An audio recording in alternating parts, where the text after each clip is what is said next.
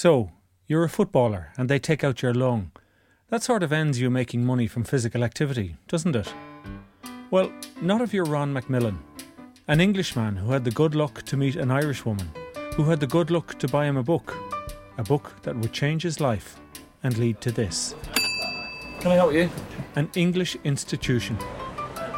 Do we have a hat with a sort of fake bottom or something? Is that like that? I'll have a live rabbit. Is that something I can get here? Put him in the hat and Stick him in a liquid. Yeah, no, well, we got Stick him in a liquidizer guys. first. Yeah. How's this work, And then guys? sort of pour it out the hat. It's magic, isn't it? Oh, hey guys, help me out here. It's a magic shop in London that's a marvel to visit. Is it a member of the magic circle, this rabbit? Tricks and illusions in glass cases from floor to ceiling. production flowers. This is where you will just walk on stage, clap your hands, and suddenly a bouquet will appear in your hand. It wouldn't be out of place in a Harry Potter movie. To extinguish the flame, you put the little cap on like so, and the flame goes out, and you pour it out, and it's all milk, and it turns the whole candle into milk. Enthusiastic salesmen behind an old-fashioned counter. I'm going to tell you the card you chose, five of spades. Barry and Marco. What do you mean, no? How do you know it wasn't? You couldn't even see the cards. Even if you're not buying, you get a magic show. This is great. You get him to put the fiver in, open the box, and you can take it out. But if you don't open it, he loses it. If you don't open it? Yeah, he loses his fiver. The shop and business, called International Magic, is central to the world of magic, with online sales, monthly magic lessons, an annual convention, and a reputation that allows it to count as friends illusionists like Derren Brown.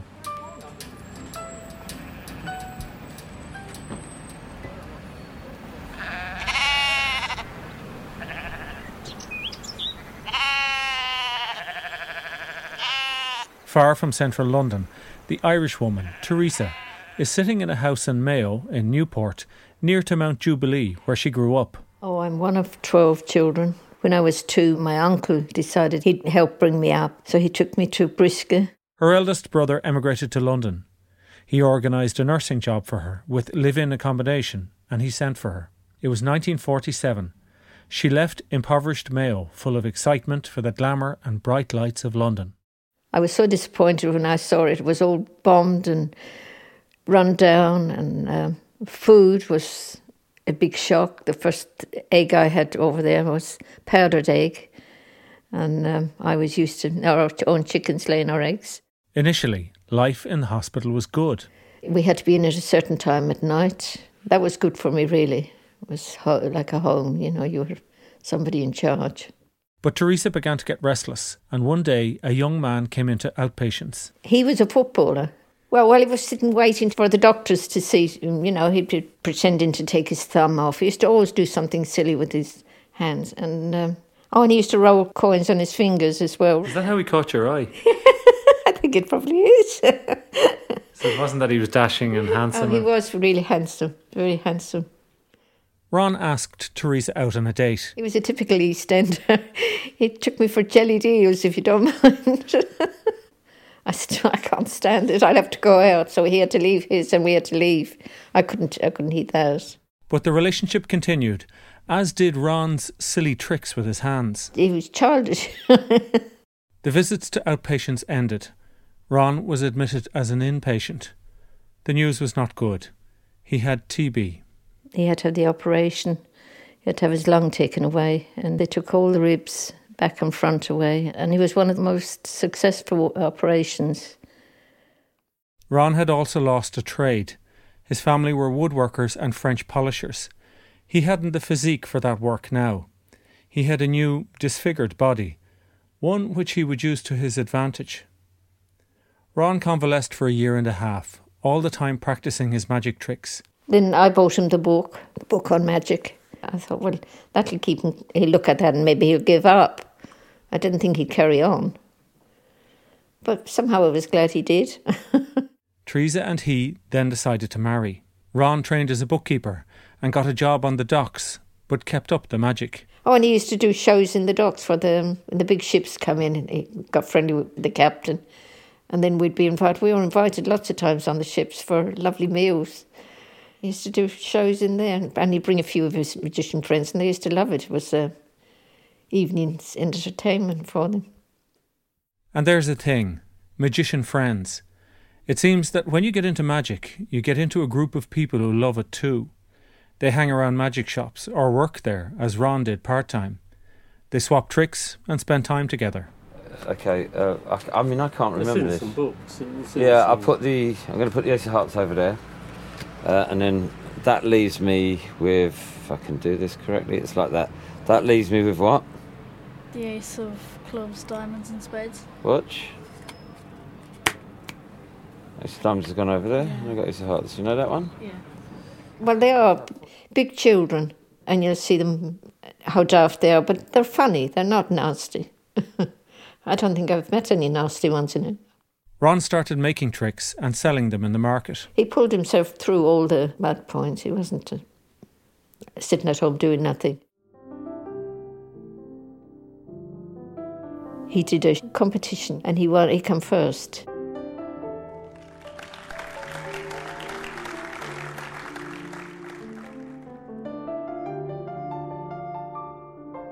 He was getting work and he found an agent. All the old theatres were around then and they could get work. The act that made Ron famous was a billiard ball act, where he would produce 14 billiard balls from nowhere. This was more than anyone else had done.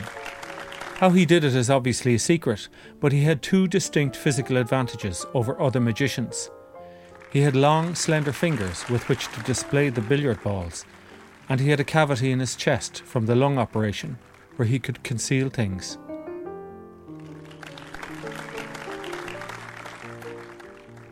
Ron and Theresa had 3 children, Paul, Martin and Georgia. Martin and Georgia are involved in the family magic business. As I grew up, I didn't know anything other than the magic. Everyone who came to the house was a magician. At school it was kind of weird because I thought it was very normal until I started school and then realised nobody else's dad was a magician. So I'd take little card tricks and things to school and sell them. So, you know. And did you ever do shows yourself? Never performed. I leave that to my sister. Ron toured the country with his act. Eventually, he got it perfect.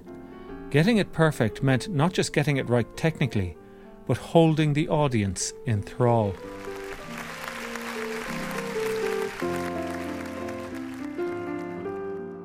it's an engagement, and I think Dad was kind of mesmerising. People just liked watching him. He was, as I say, graceful on the stage, and it was, it's a little bit like watching a dancer or somebody doing something that they're very good at.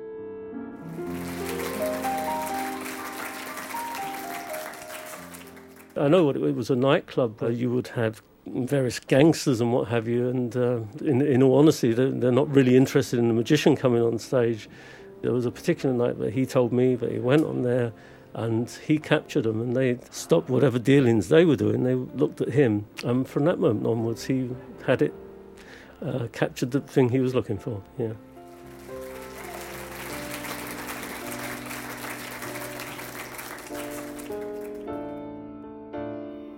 What's her name? That blonde, oh God, I can't think of her name. Diana Dors, that's right. She was in the audience, and she was with the Cray twins. They were in there. And he used to throw the coins over his back, and he'd catch them between his fingers behind his back, which was wonderful. And one or two of them dropped down and went down and they picked them up. And when he come off, he said to the guy on the stage, he said, "There's two of my coins down there."